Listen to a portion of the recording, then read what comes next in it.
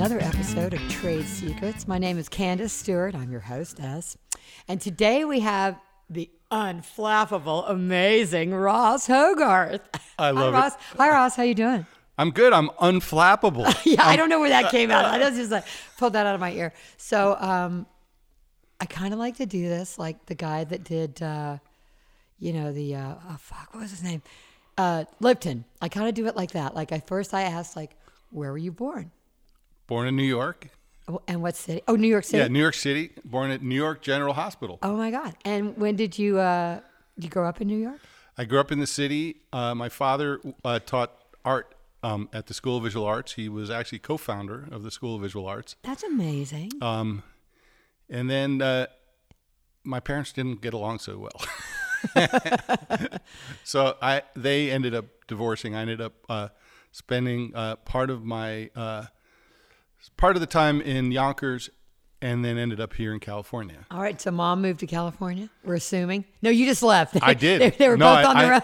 I pulled a clean getaway. I had to get away. I'd be dead if I never left, and that's really the truth. I left home early as well. Yeah, and I was out here and working at 16. We probably haven't said that. Maybe I did say this. Ross is a producer and a recording engineer, and a very well-known one, by the way. This is not, you can't see him, ladies, but he's really cute too. All right, go ahead, Ross. I'm sorry. Oh, Candace. Am I allowed to say how long we've known each other? Sure. I mean, because that dates us. But I know your brothers before. It's okay. I met them. But I mean, we're talking like over 40 years. A long time. Like a really long time. A really long time. And we were just talking on the session that I just finished up, but talking about coming out here and ending up at 16 because my oldest brother being here in town. Is that how that happened? Yeah. What's your older brother's name? Michael. He's not with us anymore. He passed in 2017. Sorry about that. And I had to get out of New York. Was he in the music biz? No, Michael was an artist, and he went to Santa Monica College, and he knew like Keltner and that whole clan, and that's how I got into being. Those of you who don't know, Jimmy Keltner is one of the most famous drummers walking the earth. He's still with us. He's still playing all the time, and he's a treasure. Yeah, so I was fortunate enough because of my brother's friendships, where it was like, hey, here's my little brother, and he's really good at setting up drums and guitars, and so I was a roadie before you met me. Right. I was going to ask you what instrument do you play?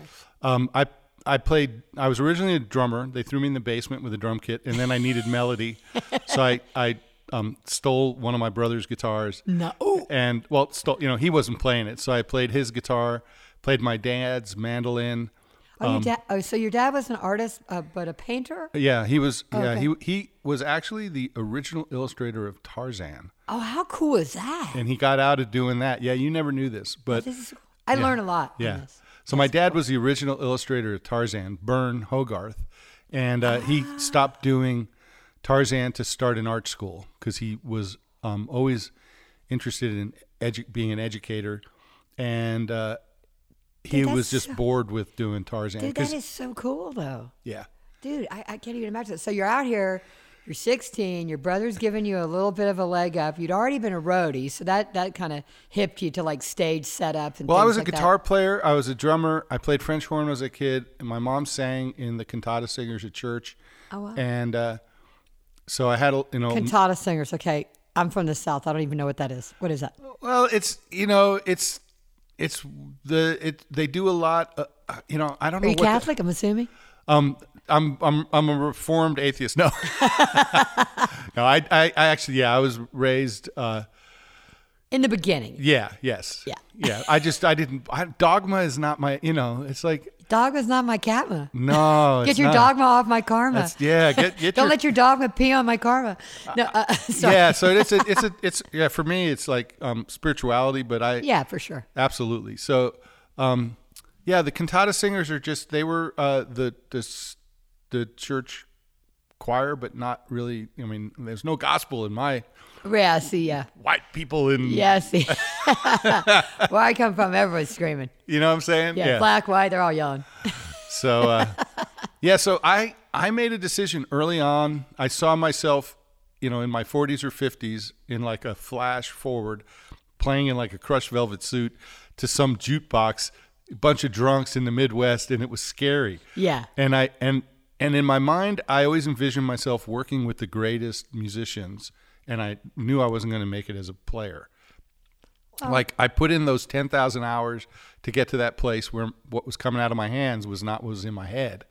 And it was frustrating, and that's how I felt when I was an assistant engineer, and I was actually didn't suck as bad as I thought I did, but I went to my brother and said, I don't have the electronics aptitude to be an engineer, and I'm just going to help you book it and do the sales. That was how that happened. Yeah, and that's how I quit engineering. I was good.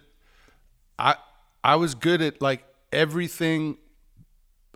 Setting up gear, doing sound, being able to get along with people, which I think is crucial. Oh, key. I think that's one of the most crucial parts of any business is getting along with people. If you don't get along with people, if you're like an engineer and you don't get along with people, you're probably going to need to just do editing. There's a couple of those.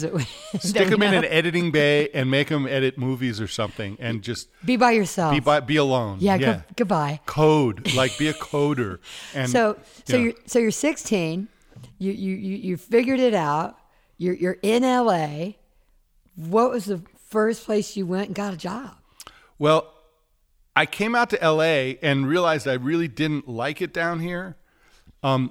And went up to San Francisco, where I had 11 guys that I knew growing up, growing as kids. Like everyone left Yonkers and went to the Bay Area. Well, everybody left New York. Yeah, they ended up. Yeah, Yonkers was like just a pit stop for me. No, but gotcha. 11 guys that I'd known basically since grade school were in the Haight in a storefront right off the Haight-Ashbury, and they had put a loft in there, and there were 11 or 10. I became the 11th dude. Was there a lot of Nag Champa incense burning? Because I can't imagine 11 dudes that weed. would smell like. Just weed. Just crack. No. No, but literally. Ross doesn't do crack. He only does not weed. Anymore. Yeah, no more crack. Say no to crack.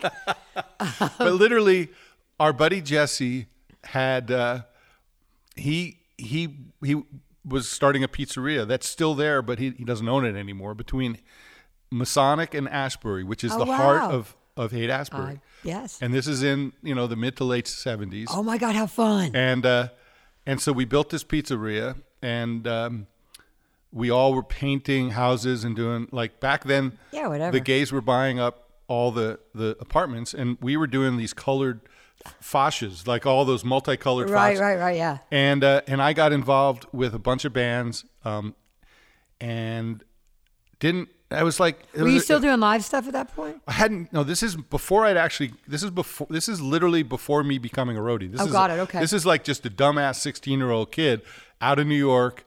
Got to get the hell out of New York and save my ass, And so, I ended up down in Santa Cruz, where I ended up meeting the road crew for Jackson Browne, the Doobies, Bonnie Raitt, a guy named Dennis Scrima, who still works for Jackson Browne, doesn't work for Bonnie, but the road crews for those bands all were based in Santa Cruz. Okay. And there was a bar that's still there called the Catalyst. I love Santa Cruz. I've been there. And so the Catalyst, what I started doing was working at the Catalyst. And at the same time, because I had been down here with my brother, who was friends with Keltner. Right. I met this road crew basically led me to David Lindley, where I ended up going on the road and working for Lindley, working for Ry Cooder, and ended up back here in L.A., which then was like, doing all sorts of...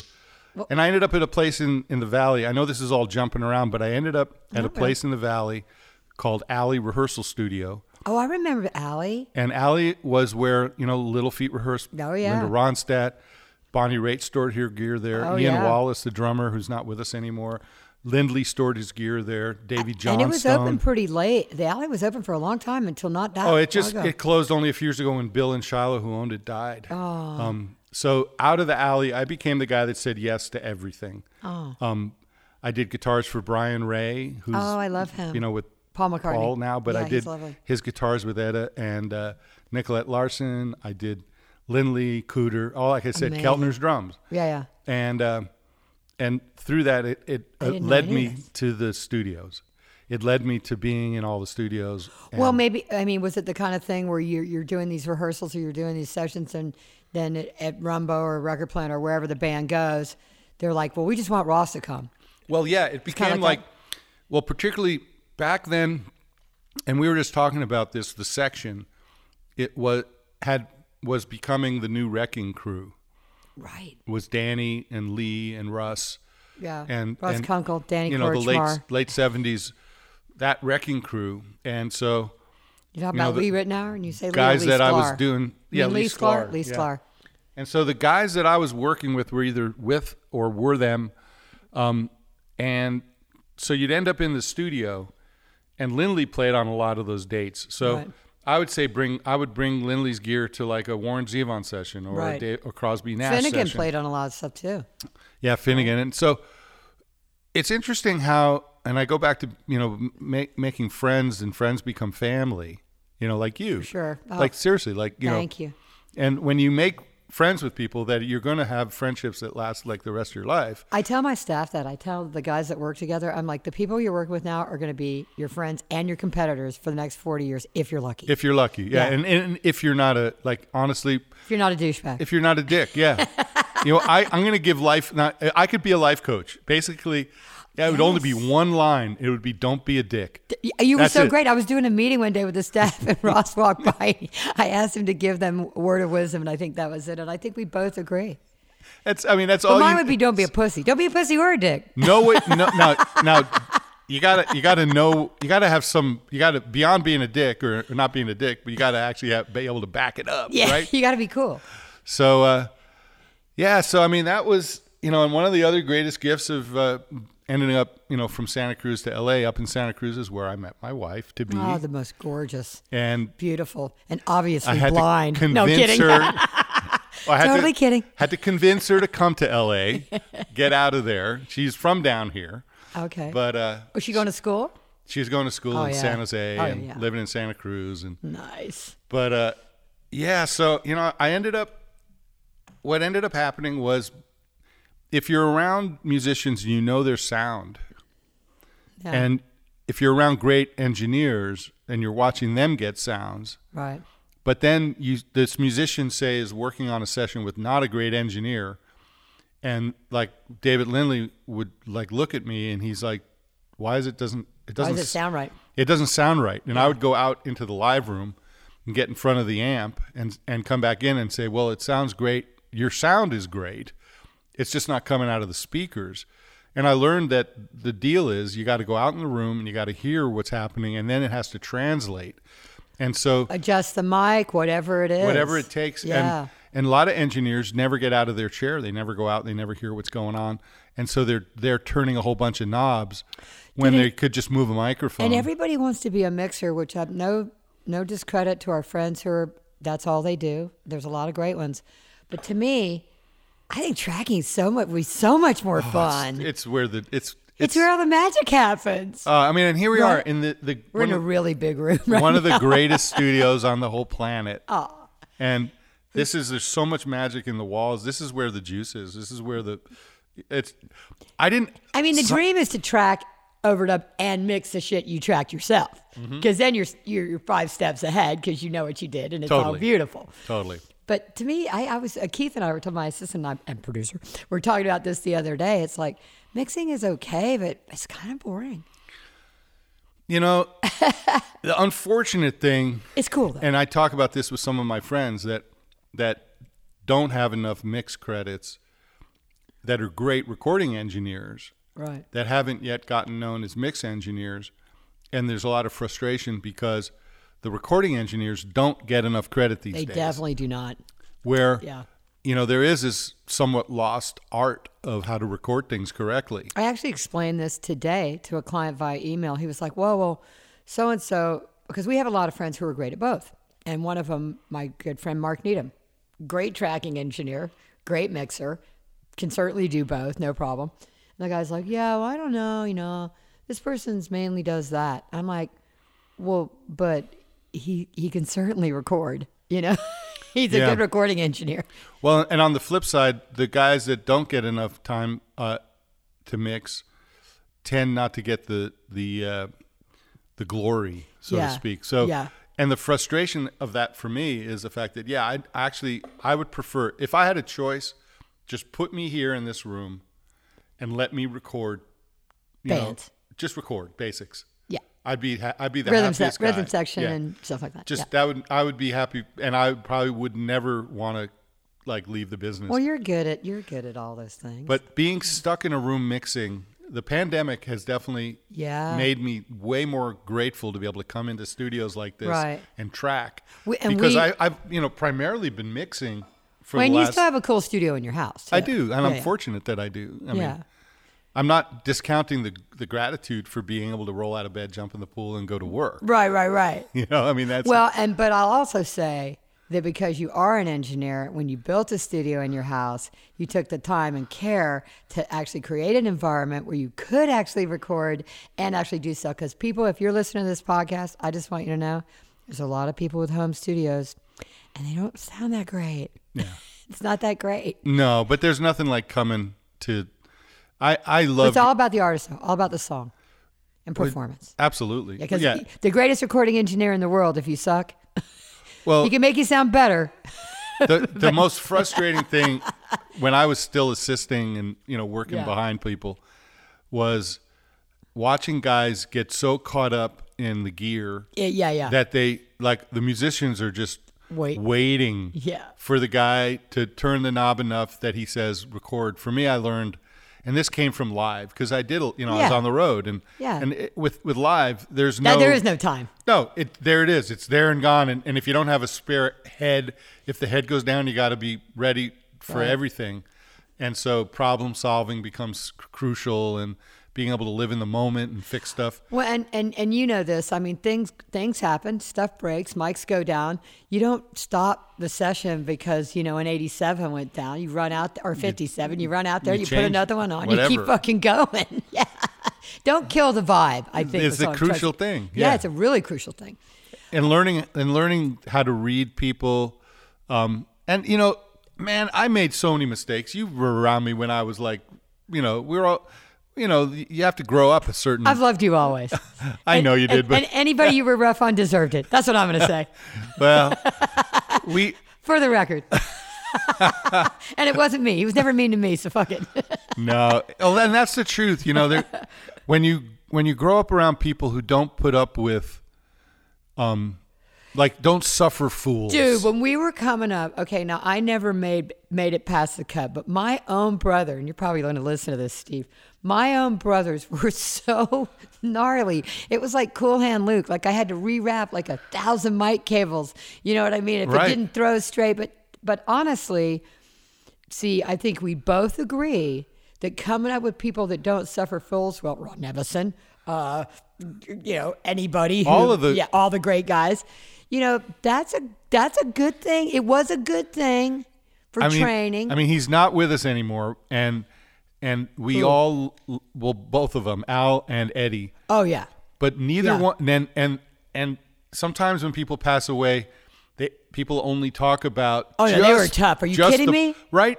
Just the positive. They only talk about the positive. Dude, but Eddie tough and Al very tough. Yeah, Steve Genowick, you tough. Both of those guys would not suffer fools. But they had also come up with like the Phil Ramones and people like that. That's what I'm saying. Same kind. It was a trajectory. And those of you listening, whether you agree or don't agree, it doesn't really matter. Because the truth of it is, those guys being that way made other people better. I'm going to say that for the record. I'm wholehearted. It made me, it definitely. Yeah.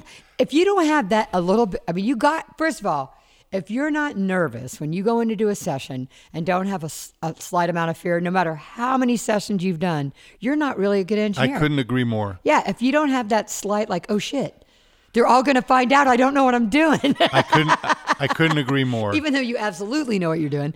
But you know what I'm saying? If you don't have that fear, you don't care, in my opinion. I totally agree. And it's a balance because I've worked with guys that make me nervous through their nervousness. Yeah. And that's something that is not good. Mm-hmm. But on the flip side of that, I've always looked at fear like the greatest motivator. Yeah. Because I don't ever want to screw up. Right. And so I'm always about preparation. Like Candace knows that about me. Like any session I ever have, I'm making sure ahead of time I communicate with the assistants. Yeah.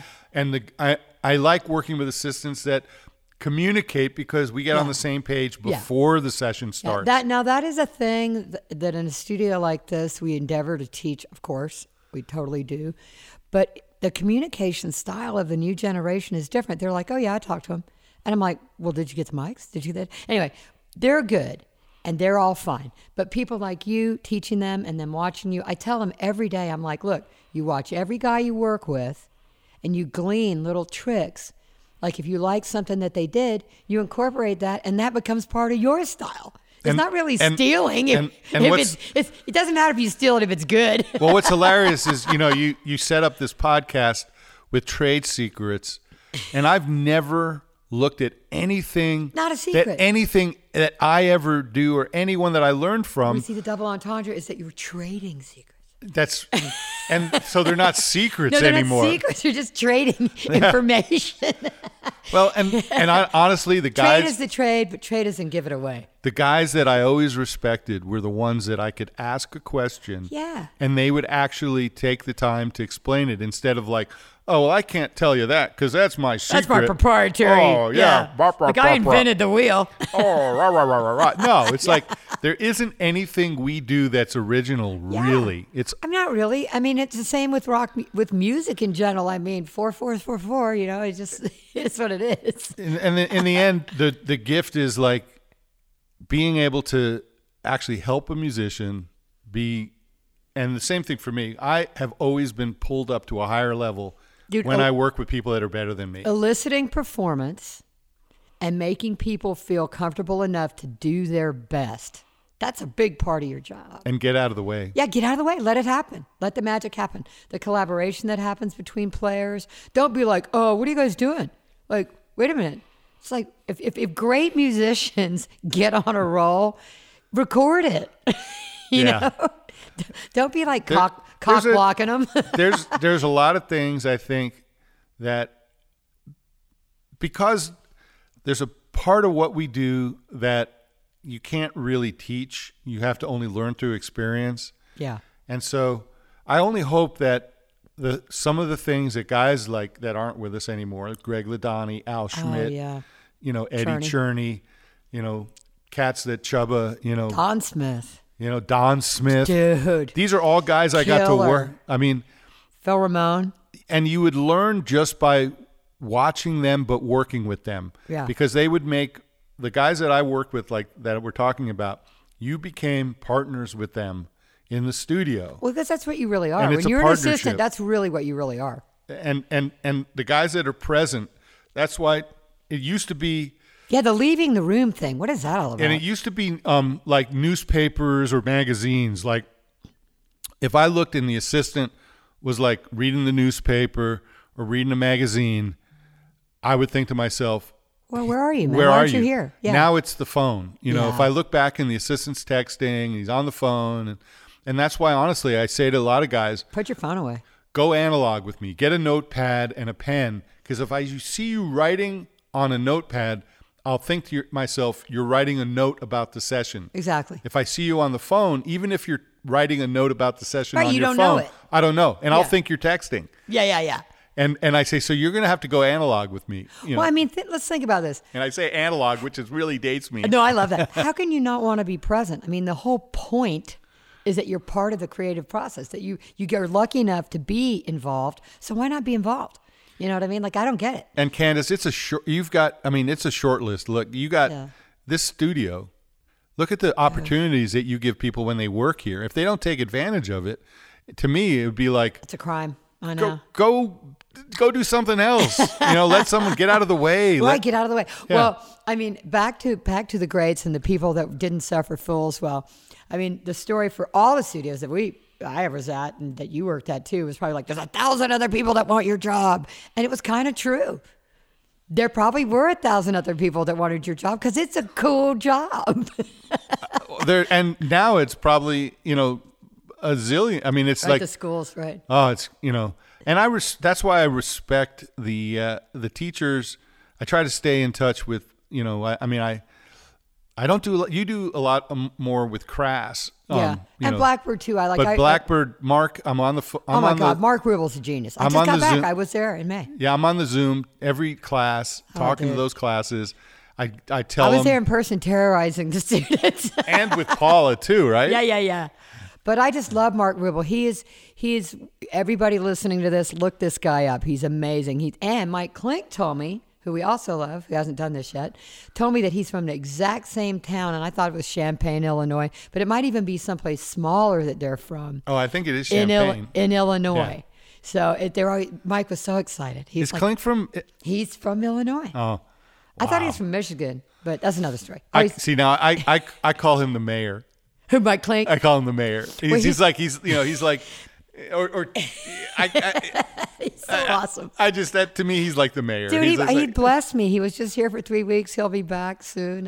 He came out of. I mean, I worked with him at Rumbo. Yeah, man. Yeah. You know? So we haven't gotten yet. We got to get to. So we've got Ross. He's at the Alley now. He's recording more and more. So what was the first recording studio you worked at?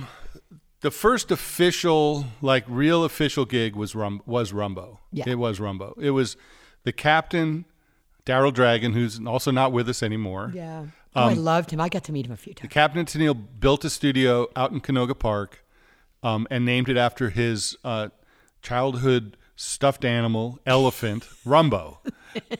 And that's why the logo. Oh my God, I had no idea. And they had this huge stuffed elephant out there. Oh my God. But at that point in the early 80s, coming out of the 70s, the Captain and Tennille were one of the biggest artists in the world. Huge. And they had their own TV show. Oh yeah. And they lived out in Calabasas, and before it was chic or anything out there, beautiful, where you could buy a big ranch and so they lived on the edge of town. Is Tony with us still? Tony Tennille? She is. She lives down in Scottsdale. Oh, gotcha. Where they had moved to. Got you. So the Captain Tennille built this studio called Rumbo, and I end up bonding just by virtue of going into Rumbo on a session, bringing gear in, and I meet the captain. I meet Don Gaiman, who was just starting to produce Mellencamp records. So was Daryl Dragon his real name? Yeah. Yeah. Carmen Dragon, his father, was one of the main conductors for the L.A. Symphony. Oh, okay. And Dennis Dragon, his other brother had, the Surf Punks and yeah. So and Daryl played the art part on Good Vibrations. He played a lot of Beach Boys overdubs and stuff. Yeah. So before the captain became the captain, he was kind of wrecking crew guy. He was. Yeah, he was like a session, and he was friends with the Beach Boys and stuff. So, oh my God, dude. So yeah, the Captain and Tennille. I start working at Rumbo, and the nice thing for me at the time was having road experience, and I built a new monitor rig and a new PA rig for them, and I became Daryl's guy, and I would go out on the road, and it. Because I'd worked on the road already quite a bit, I didn't have to, quote unquote, pay so many dues as an assistant engineer. Right. I already knew that I was already signal flow and everything else is already second nature. I didn't want to be I knew I was an engineer. I was already, and I was going to have to assist some more, but I could engineer for him and engineer at the studio, and I started to assist. And Rumbo was the, sister studio to Sound City. Right. Bands that came either into Rumbo would go to Sound City or went to Sound City. So we had the same bands that went to Sound City would end up at Rumbo. REO Speedwagon, Rat, Dio, Fleetwood Mac. Yeah. We ended up but in the early 80s, I ended up working there, and a guy named Richie Zito came in. Oh, I know Richie very well, as you know. And Richie pulled me out of there and brought me down to Giorgio's. A lot of people don't know that Richie's a really, really good guitar player. He played guitar for Giorgio Moroder. And Elton John at one point, I thought. But Giorgio had his own wrecking crew. Oasis. Was it Oasis was the studio that Giorgio had? And the session we just did today, Anthony was the synth, Anthony Marinelli was part of the whole synth crew. And so Giorgio was doing movies, and Richie was producing big artists like Heart and Cheap Trick. I know. So I just ended up starting to work everywhere. When I first started managing, one of the first sessions I did was with Clink, was Guns N' Roses, but Richie was Heart, Cheap Trick, all back to back. And the girl, this is funny, people, the girl that was Mike Clink's assistant and Richie Zito's assistant, her name is Katie Parks. We reconnected about 4 years ago, and now we hang out all the time. Oh, she's an art teacher. She's an art teacher now. Oh she my teaches God. Art. That's she crazy. teaches art. She's got grown kids. She teaches art. But anyway, I digress. That's bananas. But, it's bananas. Yeah, because Katie married Terry, and then Terry Wilson. Yeah. Yeah. So there was. They ended up that because of Rumbo, I met Don Gaiman. Don Gaiman brought me to Indiana to work on Mellencamp Records. Also, someone who doesn't suffer fools. Well. Right, John Mellencamp. Well, also or Don Gaiman. At the time, the engineer who's not with us anymore, Greg Edward. I don't know how well you knew Greg. I did not know him. But Greg, was running Rumbo, and I became Greg's. I did not know him. Yeah, I became Greg's guy, and we did Lone Justice, and we did I love those bands. All that cowpunk stuff, Wire Train, all that shit. And at the same time, we had Don Smith there, and the best. I was fortunate to work on or work with some of the greatest engineers, where if you're in the room with those guys and you're of the mindset that you're going to be there to not only like make sure that they're happy, but be part of the session. Where there are younger guys coming up, thankfully, and he'll laugh when I call him a younger guy, but people like Daryl Thorpe or Alex Pasco or these guys, and Daryl already has plenty of credits, but these guys are younger, and they also have the same great reverence for engineering, the great respect, and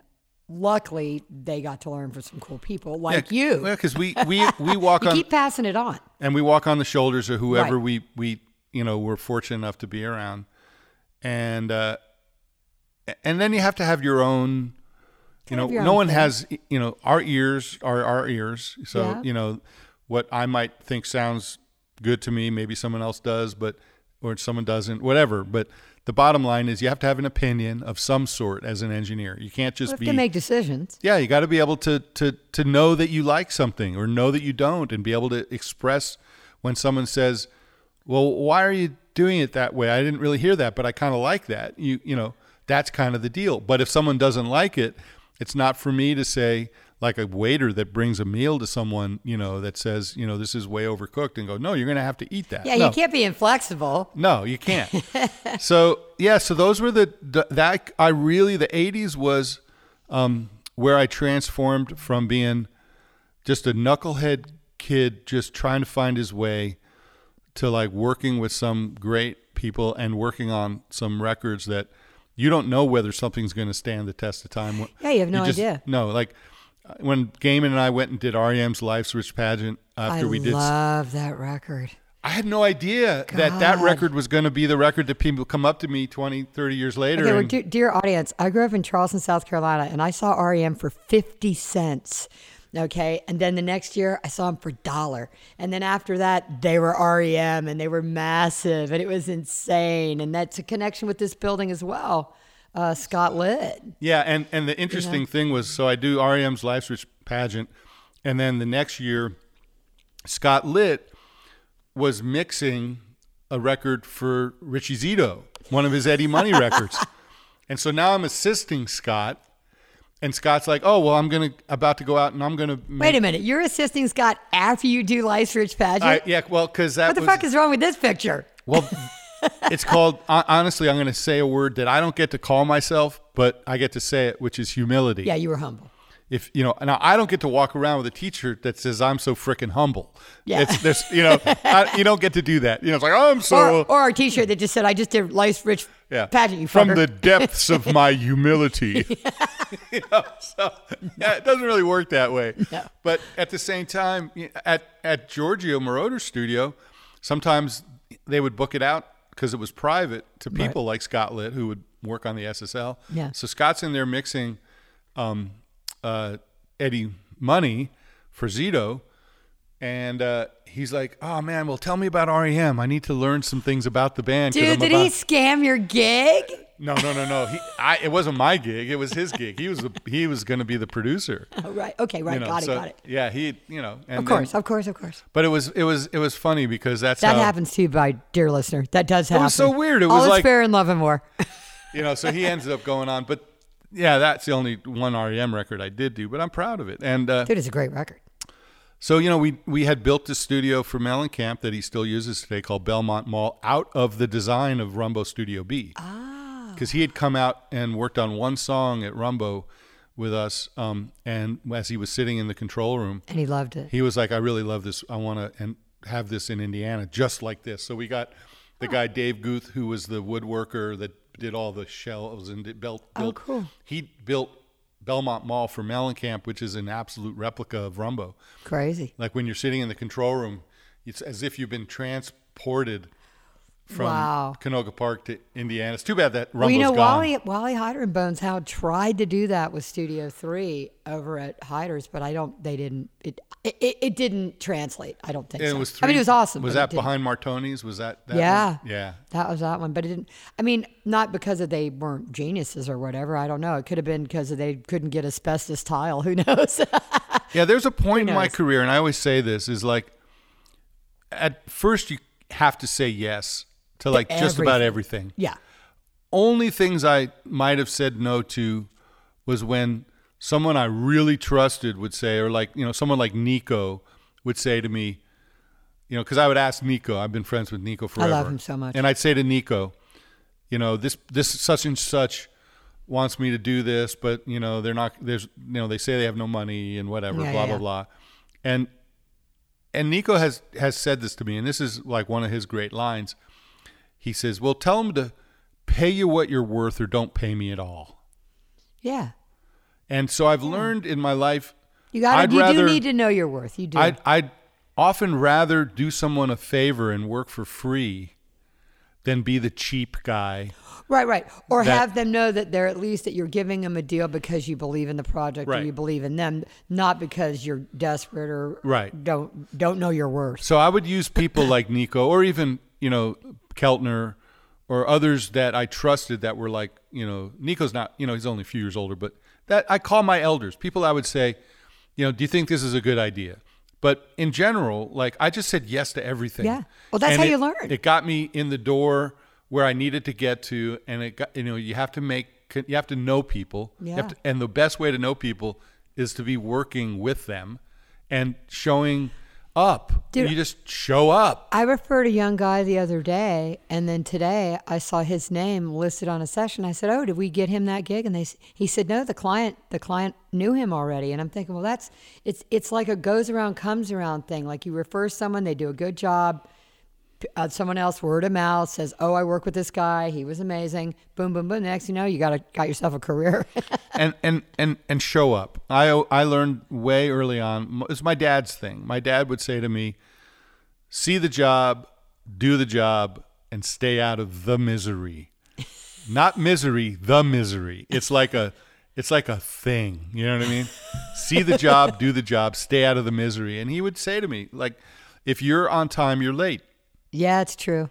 And I always say this to assistants: if I beat you to the studio more, that's fucked up. And you know me about that. Like I'll come to you, and I'd say to you, like, this is the third time that I beat such and such. Yeah, that isn't cool. And you'd be like, okay, because because if I say to somebody, look, when it says like 9:00, I'm going to be here probably 8:30 or 8:15. Sure. So if I'm beating you to the studio, it doesn't cut it. Like it's not. And that goes back to the preparation part of this, like actually taking our job seriously enough to have a good time. Well, and being excited about it. I mean, think about it. It's like looking forward to something you actually want to do. You don't oversleep and miss your flight to Paris. Hopefully. You know what I mean? If it's something that you're excited about doing, you fucking set your alarm. Hello, make it happen. Well, this is all so good. So I now know about the Life's First Pageant. I've learned so much that I didn't know before, but you're at Rumbo, you're doing your thing, you're doing major records. When did you leave just working at Rumbo? I mean, you left and went to other studios. Because I mean, even though I had a staff position there. Right. I was going to say, like, were you able to do both for a while? I mean, it's like the great thing about working at Rumbo was that first off, when I started working there, Studio B wasn't even finished. And so I was one of those trusted guys that Daryl just trusted. Yeah. And then he hired Vicky after Rodney left. And Vicky was the studio manager for 20 some odd years. Yeah. And so right up until the day they closed, I had a home base at Rumbo. I just, we took the back room that was Daryl's storage in his studio, and we turned it into Studio C for Petty and Jeff Lynne. Yeah. And they made Full Moon Fever. God, and, I love that record. And I always had a home there, but I had a home with Giorgio. And then early 90s, I got a publishing deal in Nashville because I was always writing music. I just never, and there was a guy that I had met. I didn't know that. Well, there was a guy I met in Santa Cruz that started a band called Eddie and the Tide and got a deal on Atlantic. And I had played, he and I had worked on a lot of music together, and I had co-written stuff. But I was already like beyond, I was not going to be a player. I was not going to be in a band. I was not going to be a songwriter, but I am all those things. You know, so like there are times when So while you're recording and doing all this stuff and learning all this stuff and doing all this stuff, you're also writing songs. Keeping my chops up and writing. Wow, nice. And so Steve Rice, who was Eddie of Eddie and the Tide, moves to Nashville. And we go down together, and we ended up with a publishing deal with Doug Howard, who now is at Belmont. Right. Doug runs Belmont. But Doug was at Mercury Polygram, and a guy who I knew who was a pedal steel player, Steve Fischel, who actually, to go jump around names, he married Tracy Gershon, who is Gina Gershon's sister. Oh, yeah, I know her. So Tracy, who I had known through Petty, because she worked in Petty's. But anyway, so Fischel gives us a co-pub deal and a pub deal with Mercury. And I considered moving to Nashville. So my wife, Chris, and I went down there, and she's a California girl. She grew up in Newport Beach, and her whole family's out here. And we were down in Nashville, and she said, I couldn't do this. I couldn't move away from my family. I don't want to live in Nashville. And this is not to say anything bad about Nashville. We all know Nashville's amazing and has always been home to some of the greatest players in the world. But I myself have been faced with this quandary personally as well about moving to Nashville. And I grew up in Charleston, South Carolina. I grew up on the water. I've lived in LA now almost 40 years. I don't live on the beach here, but I can go there. And that's an important thing to me. Like, that's a part of who I am and my being. Yeah, like, I can't deal with being landlocked. And one of the things that for me has always been, I grew up with a really messed up family, just to be honest. And I'm not crying the blues about it. But when I met Chris and we got married, one of the things I saw my friends that didn't stay married and were not happy, at least in their relationships, is they weren't willing to sacrifice certain things for their wives. Partner. Yeah, that's not cool. And so that's something. I'm still married today, and beautiful. You do those things because you're willing to not say to her, well, I'm going to make you move to Nashville. Yeah. I mean, now in our parents' defense, my mother did move 26 times because of my dad's job. Now, she did it willingly because they were following the jobs. But when she had the choice of moving to Charleston, South Carolina in 1961 or moving to Scotland, because that was the options for my dad. He worked for Lockheed. I could have grown up in Scotland, you know what I mean? But my mom said, look, I went to school in Charleston. It's a beautiful city. It's right on the water. Our kids will have the best childhood. It's going to be awesome. And I thank them both for doing that. And all those moms and dads out there who move for each other, we get it. We do. But we also get not making your partner do something they don't want to do. Well, this leads to happy wife, happy life. There's two interesting times in my life. One that I jumped over back in the early 80s when we weren't married yet, but Chris said to me, if you want this relationship, you're going to have to get off the road. And at that point in time, fair enough. Yeah, and at that point in time, I was you don't have a family. You know. Well, I'd worked my way in the early 80s up to being, I was making $3,000 a week. Holy crap, dude. I was up, on certain gigs. That's good money now. It's crazy money, period. Yeah, it's great. And so when I quit the road and went to work at Rumbo as a staff guy, I went from $3,000 a week. So she had to support that decision. $280 a week. Yeah, so she had to support that decision. Now, before taxes. How well did that go? Well, at first I kind of resented it, but I didn't because for her. How did she adjust to that? Because we both now had to work harder, right? Right. And so that was that decision. And then early 90s, okay, I'm not moving to Nashville. I'm not going to go down there. But here in LA, music had changed a lot. A lot. And I didn't want to make another, like, I'll just say out loud. You're not Faster Pussycat? That's exactly the record. That's the record. How did I know? That's the record. I worked on Wake Me, I'm Screaming or something like that. Wake Me Up, I'm Screaming. And it took 3 weeks for me to edit the drums together on Faster Pussycat. How you said that, I don't even know. I didn't even know you did that. I mean, I had no clue, actually, that you did. So, I mean, that record. But to me, and fans of Faster Pussycat, and any member of Faster Pussycat who's listening to this, mad respect for everything you guys did. But Tammy, I'm sorry. Tammy, if you're listening, Tammy down, yeah. I make amends to you in advance of this comment. There was a time in LA when music became about hair and not about the music. And it was Faster Pussycat that pushed. Poison. Well, Faster Pussycat pushed me over the edge because I did Motley Crue Girls, Girls, Girls, and that was fun. And that was, I mean, that was actually, you know, musically, I mean, Tommy Lee, but whatever. You know, he's a great drummer. We can't bash up Faster Pussycat too much, but we will say that it was a change and a time in music. And music had really shifted here. Yeah, shifted. And I didn't, you know, so I turned So wait, down. as a writer with this publishing deal, were you now going to have to write like Faster Pussycat songs? No, I would write songs like, you know, the next time your phone don't ring, that'll be me. Yes, I love that. I got tears in my ears from laying on my back crying over you.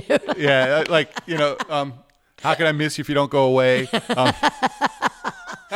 Dude, country song titles are too fun. Put me out of your misery. Yeah. Dude, it's so awesome. Yeah. All right, I didn't know Misery Love Company this much. Oh my God, I'm crying. So and this is where, again, humbling myself, my buddy Mike Morangel said, I just gone to the record plant. We're going to put some SSLs in there. You know Rose, of course. Yeah. We need a guy who... And when he was at A&M, though, no? He had moved over from A&M. Okay. Rick had hired him at record plant. Got it. And he goes, we need a guy like you who we can count on that's already an engineer. And this is Sycamore. This is Sycamore. Yeah. So the record plant used to be on and at Third. the time, I just thought to myself, you know, this is like, you talk about humbling yourself. Where I actually, and I'll just say it straight up, like I gave Dave Wrights as his first gig. I love him so much. He came knocking on the door at Giorgio's. I needed someone to load a mag machine that day because we cut our own mag.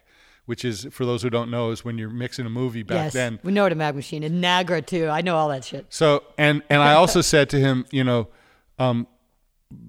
go out to Rumbo. Like, I need you today. So I'm going to give you a gig here. And so you can have a gig here, but go out to Rumbo because they need someone out there. Clink needs someone.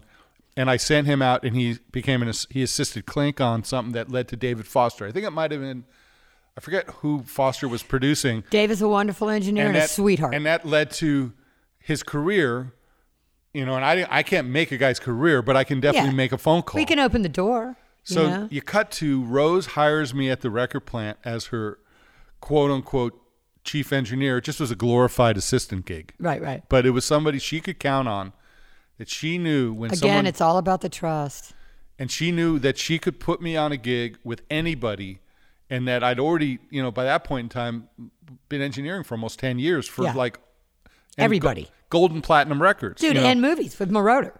And so now I'm humbled because I'm at the record plant. Did you ever meet Jürgen Koppers? I love Jürgen. The German engineer. Yeah. He was for Georgia a lot. He was Georgia, yeah. So, so I ended up at the record plant. And I was there for a couple of years. You know, either engineering or assisting. Again, music had changed.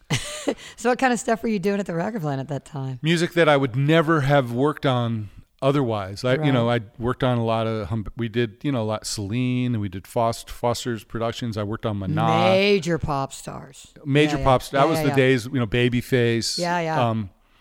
And it was interesting because it cemented to me that sometimes you have to be willing to push reset, because if you're not willing to do whatever it takes in life, you may miss a decision. And that became a great decision because it made me realize what I didn't want to do and what I did want to do. I say that a lot of times when I talk to people when I interview them about being an intern. I say, look, there's no shame in coming in here at this entry level and realizing that this is what you don't want to do. I go, you're young. Most of them are young. And I go, this is where you figure out what you do and don't want to do. So I'd rather you come to me and say, look, it's not for me. I think I want to go into movies or whatever. I said, because if you don't come to me and you suck, I will fire you. And secondly, who wants to do something they don't like to do? Why would you want to do something you don't like to do? Well, sometimes you have to, but yeah. But I mean, in general, in life, but not for an entire lifetime. No, of course not. No, that's the whole deal. No, absolutely.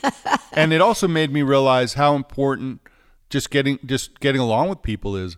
Yeah. Never did I have to get along with as many people than as a record plant, because that not only was it's a diva mentality you're dealing with there. Yeah, and not only was there high turnover, but again, like Amy Burr she went from being like a front desk person to being Rose. Now she's been running herself studios for the last. Larrabee. Now she's at Evergreen. Yes, and again, making a friend like Amy and I are like I love her. Like buddies for life. Things like that.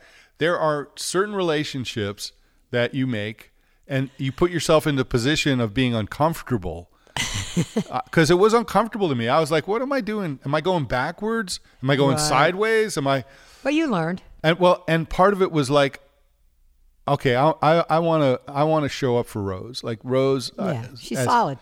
And I also want to work in Hollywood. Like I'm going to go to work in Hollywood. That was a decision. But what about the connections that you made on those sessions? They must have led to cool stuff. Well, they've been ongoing ever since. Right. All sorts of. Yeah. I mean, that's all it is. Whether all it is the referral to the next gig. Yeah, really. I mean, it was like in the '80s. I used to use Patrick Leonard's studio all the time for transfers and stuff. So Johnny Yuma. I just talked to Pat the other day. He's in Connecticut.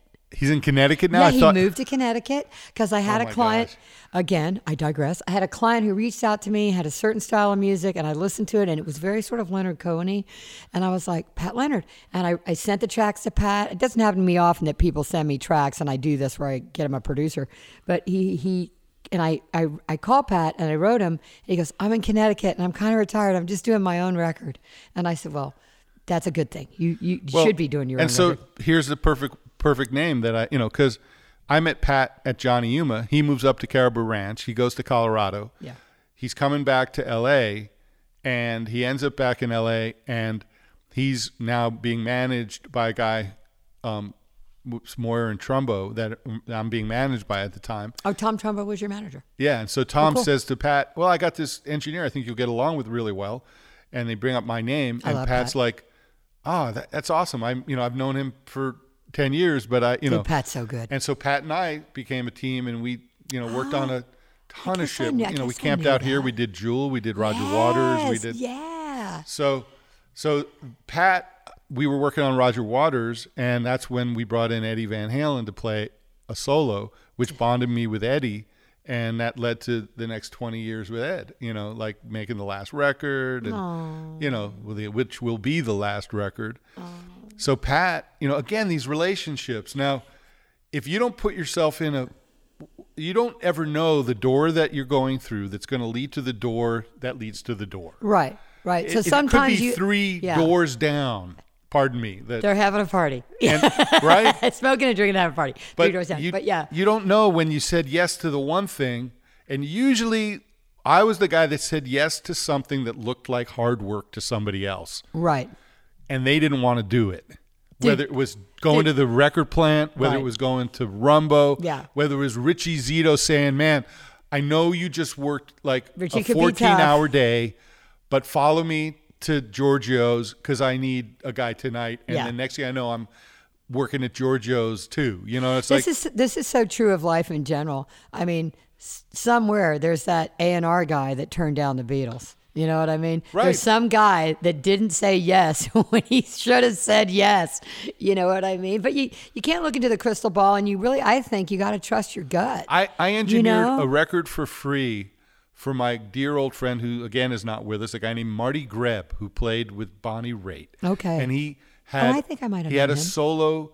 Someone gave him just enough money to make a solo record, but he didn't have enough money. When I say for free, basically, Yeah. it paid my gas to and from the studio. Right. But on that record, he had Taj Mahal and Little Feat and had Bonnie and all these people on that record.